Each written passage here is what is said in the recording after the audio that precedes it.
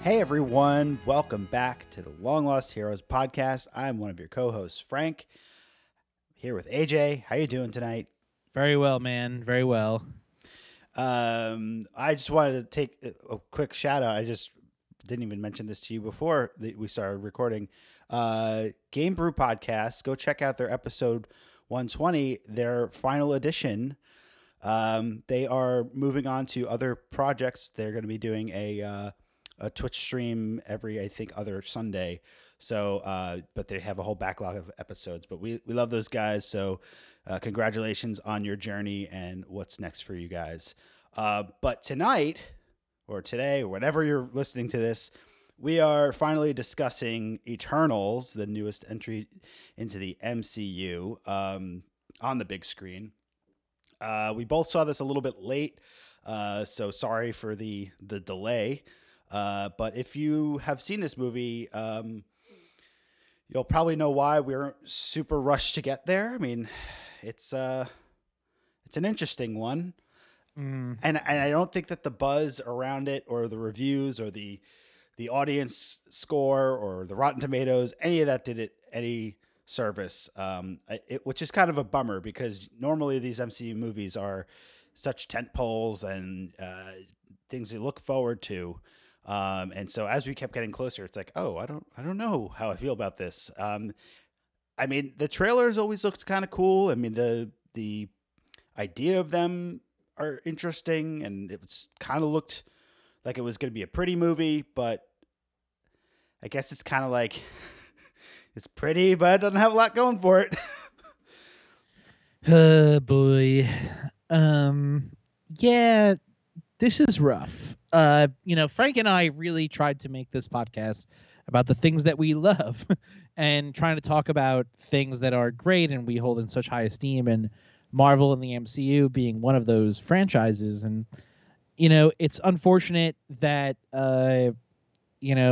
it kind of turned out this way. I think this movie could have been saved a couple of different ways. Mm-hmm. But I think ultimately what is hard about making a Marvel movie from a directorial auteur standpoint is that, I think this movie hits a lot of beats that most Marvel movies tended to avoid for a long time. And I think that ultimately the decision to make this so slow was not in the better interest of the film, because while this movie is supposed to play out over thousands of years, it shouldn't feel like 1,000 years. No. And I would really be, interested to see, kind of more about what they were planning for the larger Eternals franchise.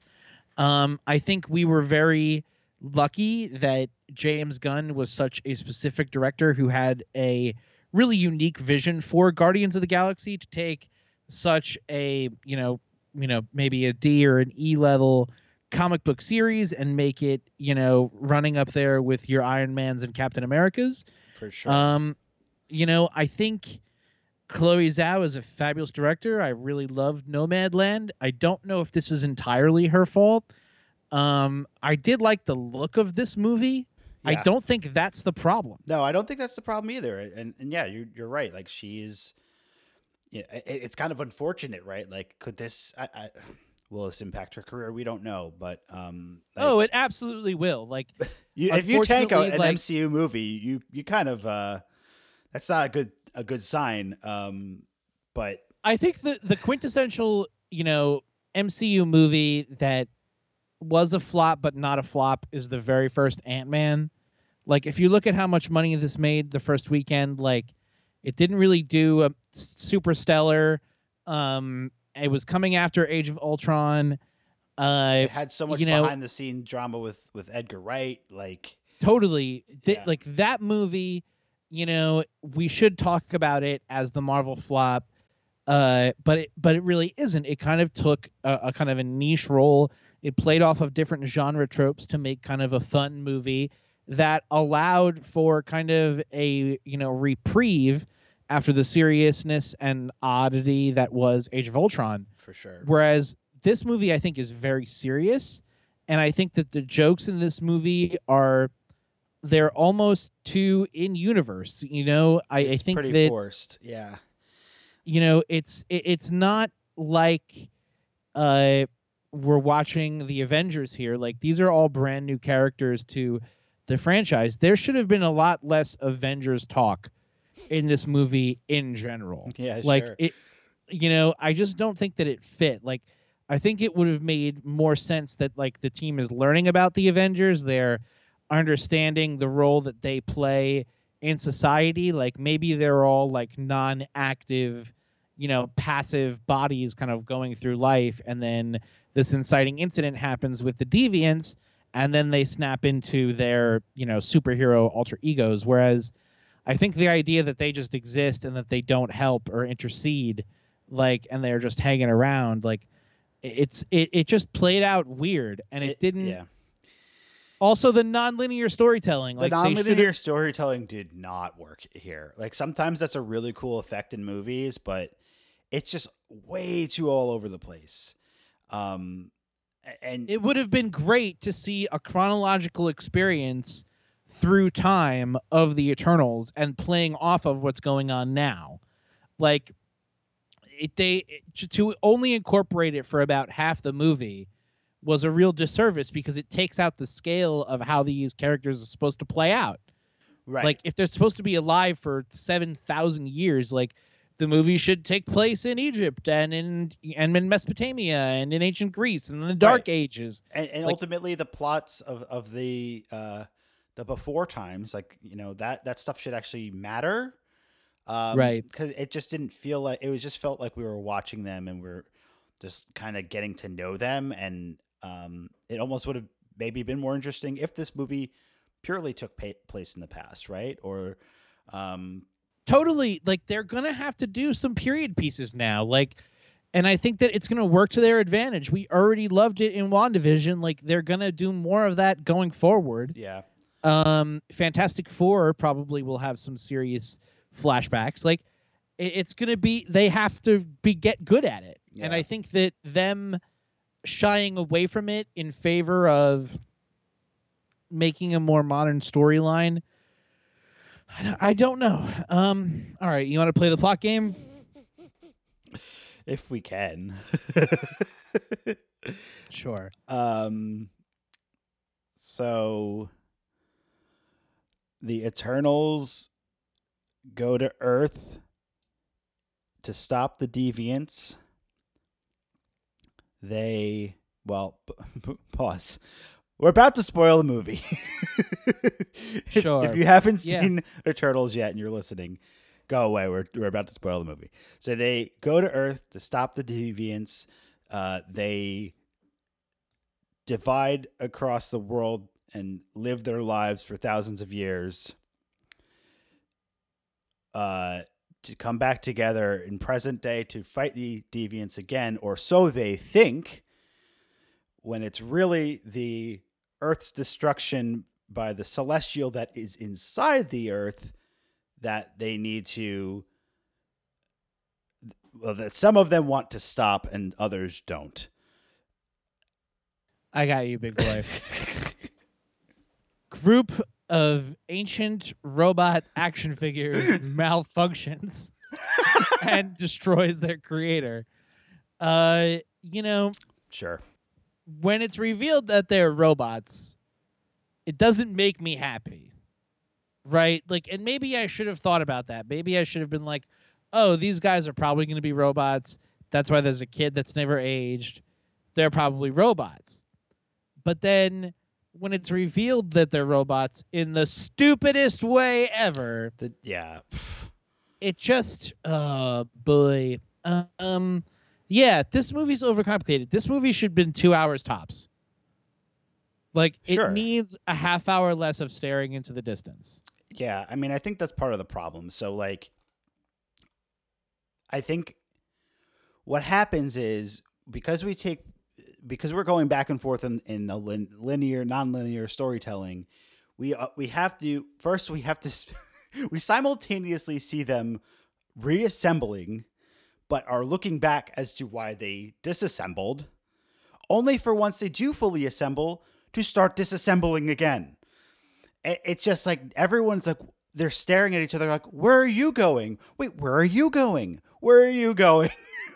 Everybody, just stay where you are, and we'll figure this out.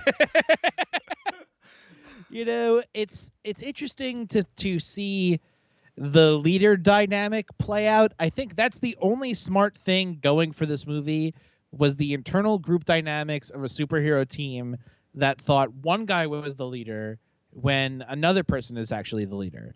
I would have watched a whole movie of that because I think that was a really interesting idea. That was probably the one really smart idea of the entire movie. But I think what's interesting about this film in that we spend, well, you can't really compare this to the Avengers because each of those guys had an original movie that they started out with and moved forward. I think it's better to compare this to Guardians of the Galaxy. Yeah. And I think if you look at the way Guardians was set up versus the way this movie is set up, I don't think that they would probably be too far off from the main character actors in the film, people who have faces and are playing, characters in the movie. But I think that they're just used totally differently. Well, the thing is, I'm sure that they specifically were like, this is not Guardians of the Galaxy. We can't make Guardians of the Galaxy. We have that. We want to do something different. And that's fine. If they wanted to do something more, ancient and a little bit more royal, like I think, obviously Inhumans was supposed to be a movie and then it became a TV show and that whole disaster. I feel like they should have learned from that. But alas, here we are again. It's just I hear what you're saying though, that I don't think it's the cast's fault. I think the cast is actually really cool. I just think that they're not given the right algorithm to work with. You know what I mean? Right. Like it just seems like Angelina Jolie's character should have been turned up 1,000%. Like you're gonna make her the most badass warrior. I need to see her kick some ass throughout time, right, and space. You know what I mean? Like I just don't feel like we really saw them operating as a team, right? Well, like it's not even. It's not even about that. Like at a certain point, these are legendary characters that have interacted with humanity for thousands of years. So let them have that kind of epic scale. Like right. They're supposed to influence like mythology, and all these stories. Like let them be that big. Let it be that epic. Like let her be awesome. And I think that this movie is so caught up in trying to have serious dialogue that it forgets to like have engaging action. Like there is action, but like none of it is ever at any kind of stakes or any kind of understanding that something bad could go wrong. They're just beyond superpowered robots at that point. And the ending of this movie is atrocious. Like I can't talk about that right now, but I think it's ambitious in its casting, and I think that they're doing a lot of things that I think make people feel very good. And I don't really think it's any of the cast fault. I think it all has to do with the execution of bringing another space-bound superhero team to the big screen. Right. So while we're talking about the cast, like we were saying, we think that they're all really great. I think the idea of bringing a deaf superhero to screen for the first time is really awesome. Having a gay superhero is awesome. Like they have a lot of diversity in like all that's fantastic. Oh, it's great. It's so like I'm just trying to bring a positive. All of that stuff. It's like this is doing something that other movies didn't. A Chinese director, like that's all. But at a certain point, like if you're not servicing your characters and telling your plot with the characterization, you're gonna have a problem. It has to move the story forward. Like I think that Kumail's character, Kinjo, like his character, I seem to get to know a little bit of his personality, a little bit of what his superpower is, and like how he kind of exists in the current space. Like, you're not given really any insight into Brian Tyree Henry's day-to-day life or his execution of his powers. You see his lifestyle with I think some of the other characters, you know Sprite. Like, we see this kid, like, how does this kid function day to day? Like, is he in school? Does she have to go to school? Like what's going on here, Mm. So I think that Right, because other people integrate into the culture. Like Cersei's a teacher, and you have like some of them are isolated, but Kamal Kingo is a movie star. So like, is Sprite just there and just like this like weird kid that's hanging around all the adults all the time, or what's not Gilgamesh, was yeah? that the other character? Like, what was his deal? Well, He had that's the what's punching glove. interesting because he did go into hiding with Thena because she had the madness and he had to protect her from destroying Right. everybody. So Right. Sure. um, yeah, I don't know. So okay, so basically, the plot of this movie gets kicked off when the deviants start showing up, and they go to warn Salma Hayek's character Ajak, only to find her dead. They And did it. like at first, I was like, "Wait, what?" Yeah, I Salma like Selma Hayek. Hayek, she's awesome, and reportedly signed a multi-picture deal, and she dies at the beginning. And I was like, okay, so maybe this is just like maybe she's not dead. But as the movie goes on, we see her more in flashbacks and everything. But she's very much dead. Totally dead. Yeah, that was bizarre. Um, you know, I didn't think that was out of bounds. Like, I thought that was kind of an interesting idea, that like you're getting the team together over a funeral. Like, I was Sure, kind of on board with that. sure. But what Um, happens is it just takes too long to go and gather everybody. And yeah, and that part, let's talk about the deviants a little bit. I think that the deviants, they just don't look anything like anything else in the MCU. yeah, They really don't. They just feel half baked. They feel like something slapped together. This doesn't feel as thought out and careful as any of the other, really anything. Like, even the sames, right? Like, even like Warmonger or Winter Soldier or what these what they are. Abomination. Like, it's like these guys They're are. the Chitauri. They're just faceless, nameless, or the other ones from Guardians. The And then once the twist kind of hits, and like the twist is kind of big, so I yeah. think So so that's where we're. I was getting with Cersei becoming the one to lead the team, right? And so Yeah.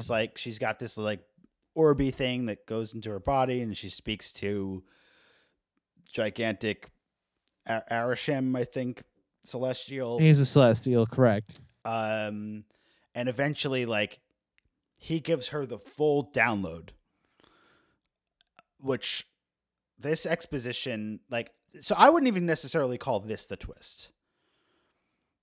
No, I mean, there. I guess it's a double twist. double twist. Double twist. Twist again. um, so because basically he tells her that the mission of the Eternals is to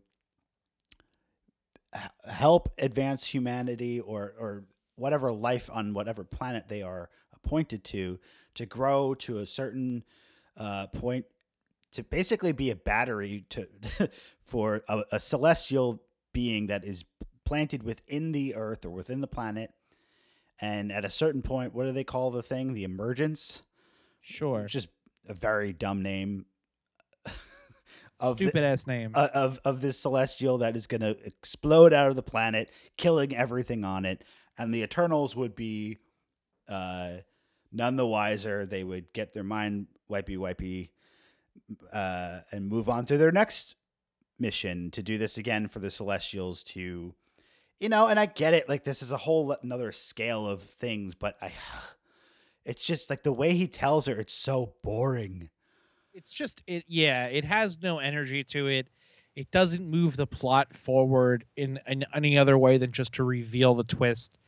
I don't know. I feel like this movie lacked the hybrid genre factor that Marvel was sticking to, whereas Ant-Man is a superhero heist movie. Right. Guardians of the Galaxy is a superhero space opera. Captain Marvel is a 90s action movie, superhero movie. Like, when you work off of another genre to bring in kind of the tropiness of it, and maybe this is going for high-end drama.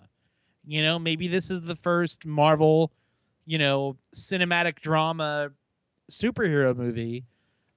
If you're going to do that, go all in. Yeah. And have, Richard Madden, I gotta say, I was really excited to see this dude kind of have a new role in a major blockbuster movie. Yeah. I really liked Robb Stark as a character when we were watching Game of Thrones. I thought, obviously, even just his characterization is very noble, but he played it very well, and I always kind of he was one of my favorite characters. And I was very excited for him to join this movie. Yeah, because he's basically Superman. And he's basically Superman. And so to see Superman and be like, or this character that looks like Superman, acts like Superman in all the trailers and everything, we're like, oh, we love Superman. Yeah, and we love show me some Superman. And we love what he stands for. We want to see more of that. And we think that he could carry that because he's kind of a carbon copy of Henry Cavill in a way. He could definitely do the stunts. But here's where I think, to me, is a twist, because I didn't see this coming, that Ikaris was a bad guy. Well, it's not that he's a bad guy. It's that he's not an exciting bad guy. Right. And I think that what could have really made this really awesome is if you have him going all, what's that very popular DC fighting game? Injustice? If you have him go full Injustice, where he's totally uncontrollable, like, you can't beat that. Right. Have him start destroying cities or something, right? Like, have him. If you have kryptonite, sure, but like, if you don't have kryptonite, you're pretty fucked. Like, yeah. And I think having him kind of serve as this kind of just sad Terminator, like, was a little bit of a bummer, and really could have been something really daring for them to do with this movie, to like, and have it play off of him, have it be wearing on him, have us catch up to him, and he's, he puts on a good front, but really he's fucking miserable. Well, and he's having a hard fucking time. Yeah, and that's what it is. Fucking girl, like it should be more pronounced, and I think that it's so muted to fit into the, because it's such a big cast, like, you can't just give him all that screen time, and I think if you had, you would have let on the audience earlier on that he's going to turn bad.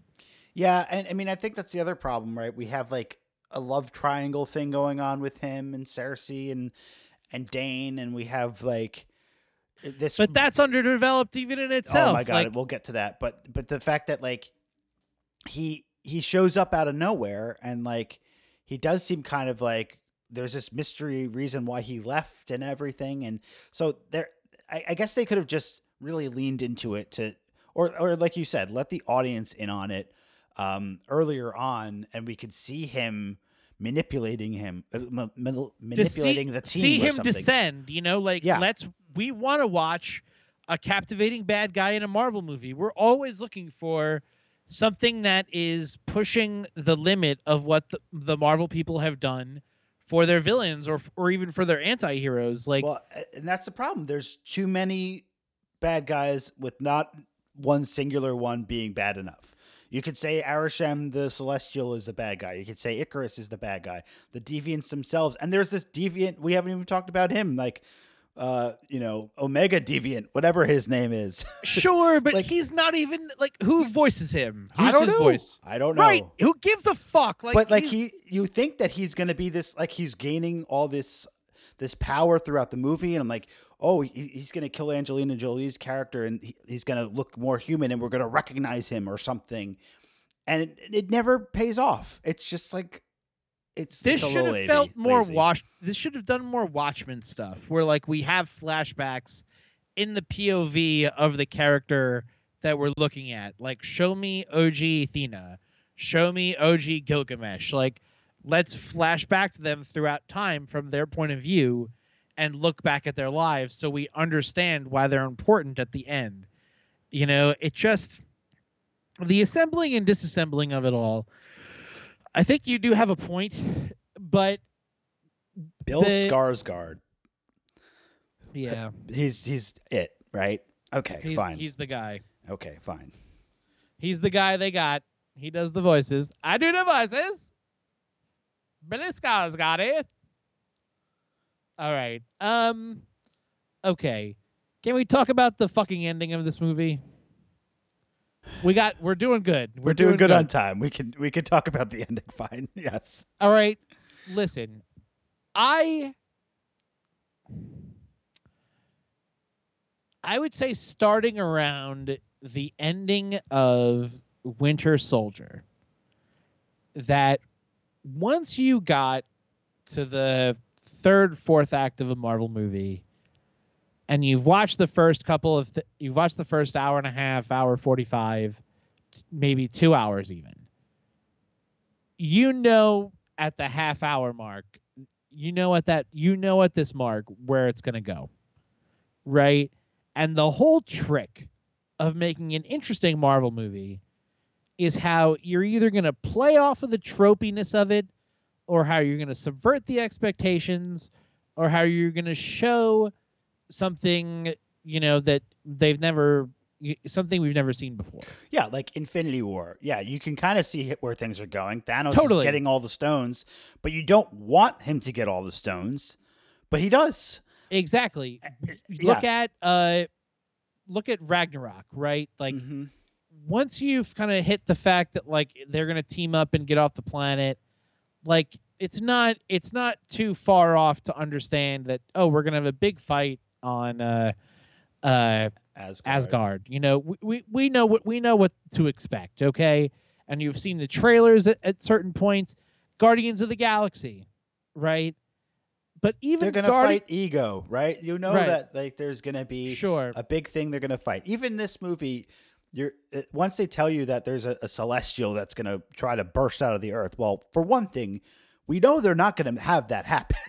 The right. earth is not going to explode unless they really wanted to dig into the multiverse, which they. So number one, no stakes.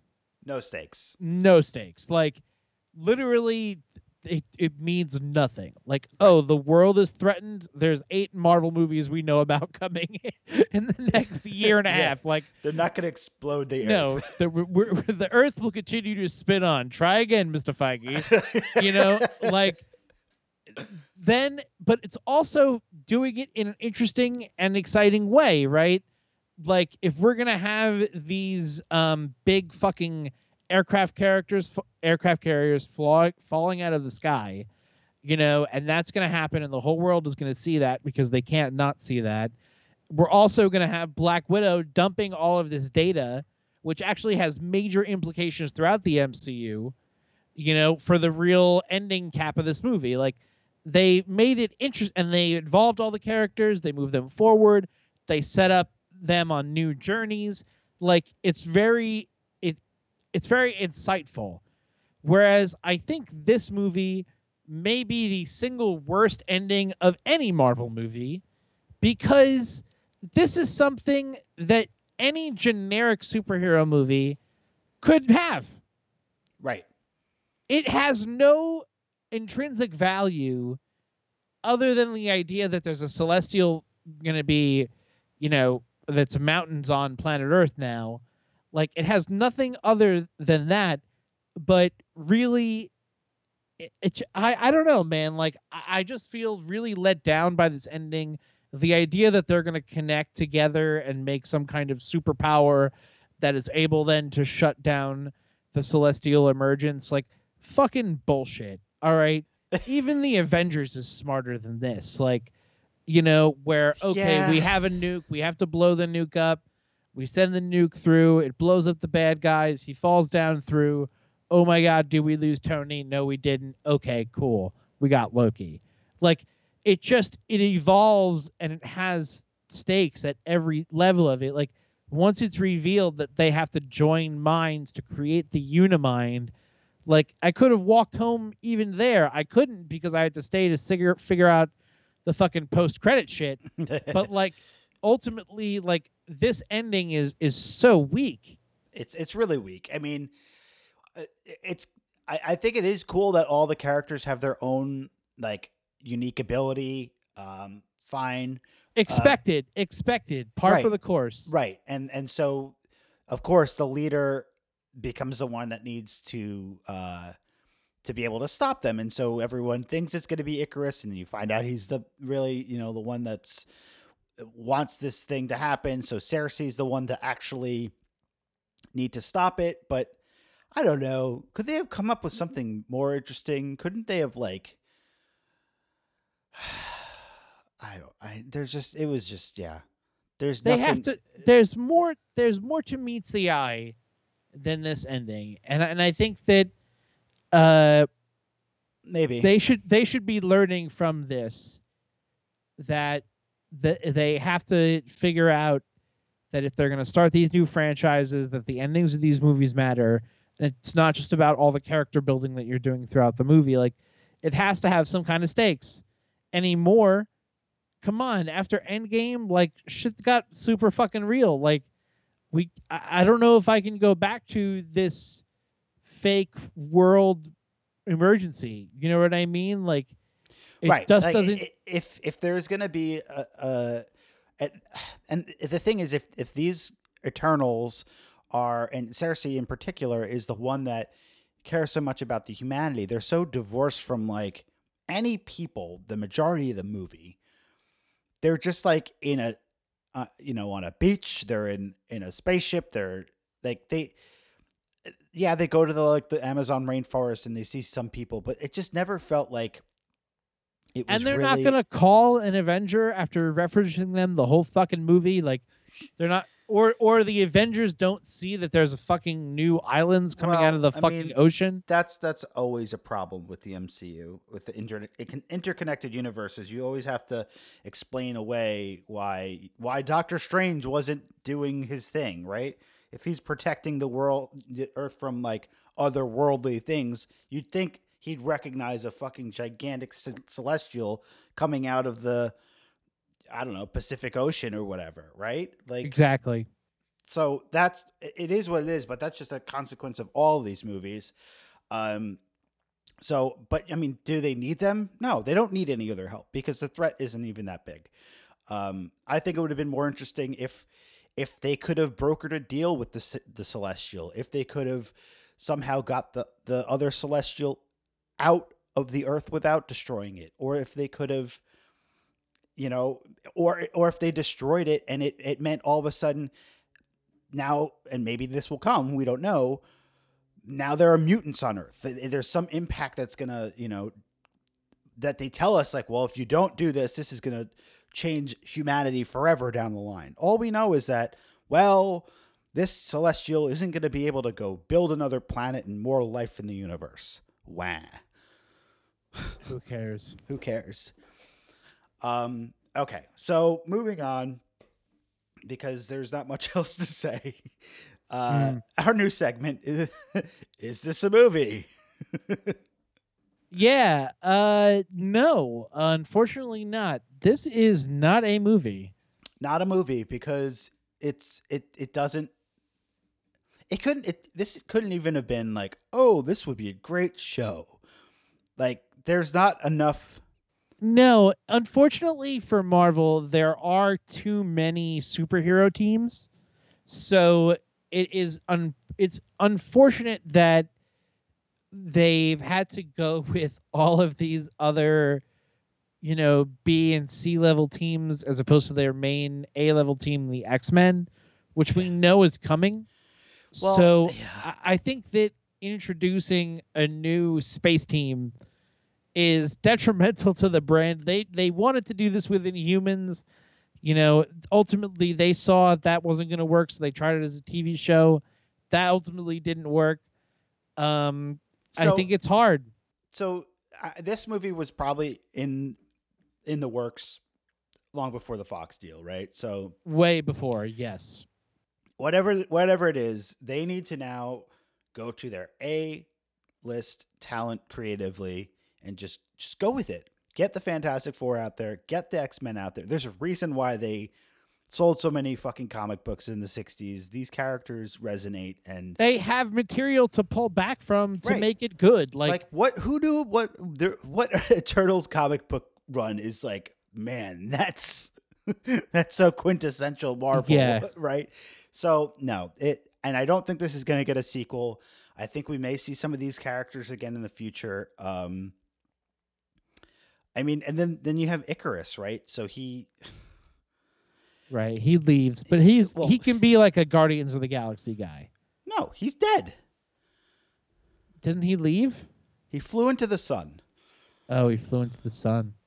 because Icarus flies too close to the sun. That's the whole mythology thing. Well, I hate that even more now. Yeah, no, he's done. All right, well, way Which to waste an awesome character. way to waste him. Salma Hayek, we don't know. I guess okay. Here's a question. Mm. When the Celestial was explaining all the Eternals and all the robots that are strewn around the universe, is it this particular copy of robots? Like, is it like my example is Battlestar Galactica, where there are 8 Cylon models. Like, are these the models, and there's copies of them out there, or is it every single Eternal is a unique being? Unique being. Unique being. So it's not like, okay, our Icarus flew into the sun. There'll be another Icarus from another galaxy that maybe we'll catch up with. Not No, that. I don't think it'll be like that now. Okay. So yeah. So basically, we don't have him. We don't have Salma Hayek, Ajak. We don't have Gilgamesh. And then the movie ends with the team splitting up again. I also Kingo is like absent from the final fight because he just doesn't feel like it.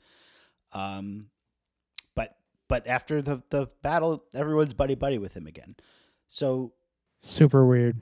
so Sprite becomes human. She goes to hang out with Kingo. Yep.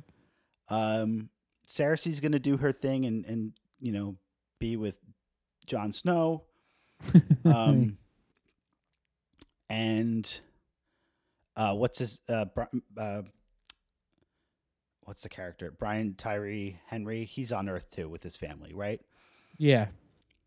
And then the characters that we barely have talked about at all.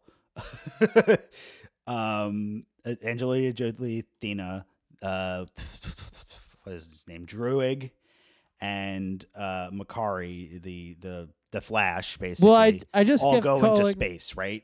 Yes. Well, I just kept calling who's Druig Fade Routha because he's supposed to play an intricate character in Dune in the sequel. Is he now? Yes. And I think that would be very awesome. I hope he is Fade Routha. So it was every time he came on screen, I'm like, Fade Routha. So, I mean, I thought that this guy was going to be a bad guy, and he arguably has some like bad guy moments. moments, and mind control is a huge thing, but he's no Professor X. So anyway, they split up. Certainly not. Some of them go to space. Some of them stay on Earth. And then the movie ends, right? Like, this isn't the post-credit scene, is it? No, it is the post credit scene. It's the first one. So the first post credit scene, what happens?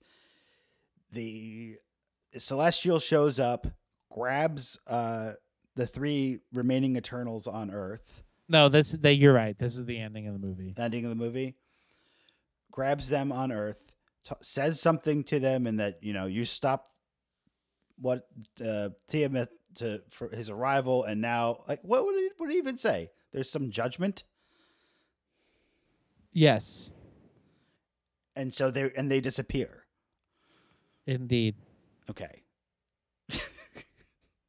That's the end of the movie. And then the mid-credit scene, I'm reading Wikipedia because it's hard to fucking remember, is where things actually get interesting. So they're visited by Pip the Troll, who I was very excited about. Yes. Voiced by Patton Oswalt, who is once again in the MCU multiple times. And Eros, Star Fox, played by Harry Styles. Yes. And says that he's Thanos' brother and he's an Eternal, and they have to go find the other friends. And I don't know what that means. Fine. The interesting thing is that Eros and Pip the Troll and upcoming in Guardians of the Galaxy 3, Adam Warlock, all are really crucial to the Infinity storyline with the Infinity Stone. So I don't know what they're going to do with these characters. Right. It almost seems like they'll be wasted, but we'll see. They're kind of an interesting group of Avengers there. Or we'll never see it because they won't make Eternals 2. I mean, I think that they want to do different stuff. I remember seeing a documentary about Pink Floyd after Syd Barrett had died, and they were really getting into soundscapes. Somebody said they went palatial, and I think that's or they went glacial, and I think that's very an interesting idea of what Marvel's going to be doing. I think Marvel's going to start a lot of different paths that it can take. Doesn't mean that every path is going to be followed, but I think that slowly but surely they're going to be charting slightly new roads where things could happen, things can happen. And I think that's really the main thing with Kit Harington's character and the final post-credit scene, which is that I think Kit Harington is a very good actor. I'm very excited that he didn't die in this movie.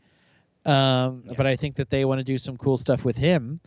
And I think the cameo is, it's exciting. Very exciting. I think people who are fans of Blade are going to be very happy to know that it's Mahershala Ali's voice, who is, heard at the end post-credit scene of Eternals, and his movie is coming soon. And I think that this is what they're setting up next. I mean, it's not like we're setting up the Infinity Gauntlet or even the first Avengers.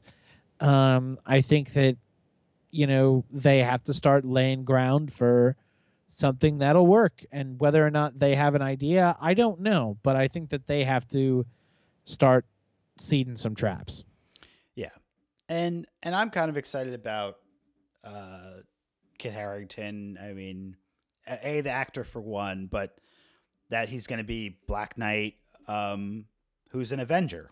So, and he's an Avenger that has this sword that has, I guess, I would say it's more connected to magic and that side of the thing instead of so if we're talking more, if that's an interesting direction for the Avengers movies to go into the future instead of just these, cosmic level threats, more like things in the Doctor Strange realm. I think he would be a good character to kind of fit in there. And especially with Blade, right? That's another. Definitely. So it makes sense that that's tied together. So we watched a 2.5-hour movie to see very interesting post-credit scenes. I don't know. I can't even rate this movie. We're not going to rate it. We never rate, but it's just, it's disappointing. Disappointed. Yeah. It's not even that I had high expectations. It's just No. it's MCU, and my expectations are always high. No, it was important for Marvel to have its first flop. It's interesting that it flopped in this way. I don't know that even if with its floppiness, that it even is considered really a flop. And I'm curious to see what they do next. They've had a good run, a long run. They have. Shang-Chi could have been a flop, but it really wasn't. It was very good. Right. And Black Widow, while there's like behind the scenes drama and stuff with it, I think Still a good movie. Still a good movie, and it still did okay. And signs are pointing to Spider-Man and the sequels of all these other characters that we know coming out next year should all be fine. But, when you start with a new character or a new set of characters, you're running a risk. And I completely agree. And I think, out. Yep, I'm curious to see what they do next. No more teams, Marvel. Sorry, you're done. This has been very fun. I'm AJ. I'm Frank. And this is the Long Lost Heroes podcast. Yep. Thank you for tuning in. Please check us out at www.longlostheroes.net, at LLH Podcast on Facebook, Instagram, and Twitter. You can send us an email, info@longlostheroes.net. We're around. We're available on all the major streaming podcast apps, whether that's Apple, Stitcher, Google, you name it, we're there. Hope to talk to you guys soon. We'll see. Ghostbusters. Babies are coming. Babies are coming. Babies are coming. Anyway, thanks so much, everyone. And if we don't see Spider-Man, we'll be with you in spirit. Have a good week or a day or whatever you're having. Thanks. Bye. Bye.